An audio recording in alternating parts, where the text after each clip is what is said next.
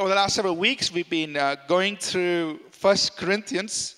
So if you have your Bibles, please turn with me to 1 Corinthians. Today, we're going to cover chapters 8 and 9. Now, very interesting. He begins off by saying, now concerning things offered to idols, and suddenly starts talking about knowledge and love. There were these people, of course, some of them who had become believers. They came to know the truth. There is one God.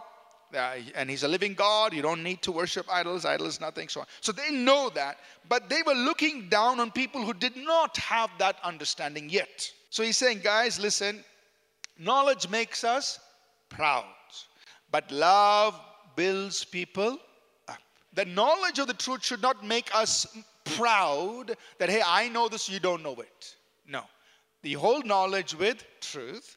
And he says, look, if you have knowledge and you think you know everything, well, actually, that's a sign that you don't know anything. Right? That's verse 2. He says, what really matters is that you love God, and because you love God, that you are known by God. So here's something more wonderful, that God knows you. And there is no other God. There's one true God. Even though there may be many so-called gods, that means the many, many representations of things in, heavenly things and things on earth. You have all of these representations, but there's only one God, true God, the Father, and His Son, the Lord Jesus Christ. Not everybody has this understanding. Not everybody knows this truth. For some people, when they eat something that is offered to an idol, for them it is their act of worship towards the idol. Their conscience is like that. In their conscience, that's what they're thinking. So from that perspective, Paul says, I will not eat that meat that is offered there. I won't eat it because I don't want to make my brother stumble. I want him to understand that even though idol is nothing, this food offered to is nothing, and I'm worshiping the true God, yet for his sake, I won't eat it because I want him to understand there's only one God to be worshipped. Let's go to chapter 9.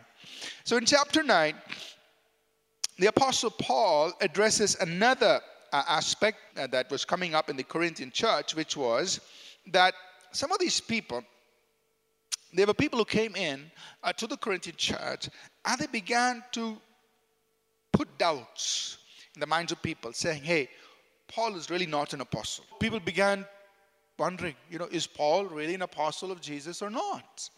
Right? So now he defends his apostleship. You are the proof of my apostleship. I may not be an apostle to others, but I'm an apostle to you because look, your lives have been changed. Your lives have been transformed. That's proof of my apostleship, is what Paul says. I am doing this because necessity has been put upon me. Meaning there is a heavenly responsibility on my life. In fact, that responsibility is so great. He says, I will be cursed. Woe is me if I don't do this, if I don't preach the gospel. What is my reward?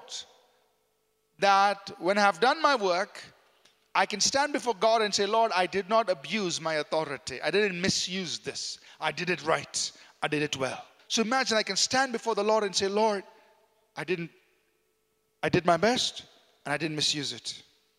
That's my reward, is Paul saying. So, as ministers of God, as people who want to serve God, in whatever ways God has called us to understand this truth about ministry, that serving God is stewardship. Why do you think I'm an apostle? I want you to know this is what I did. He said, I stepped into people's worlds. I became like what they were. When I went to the Jews, I became like a Jew. When I went to the Gentiles, those outside the law, to the non-Jews, I became like them.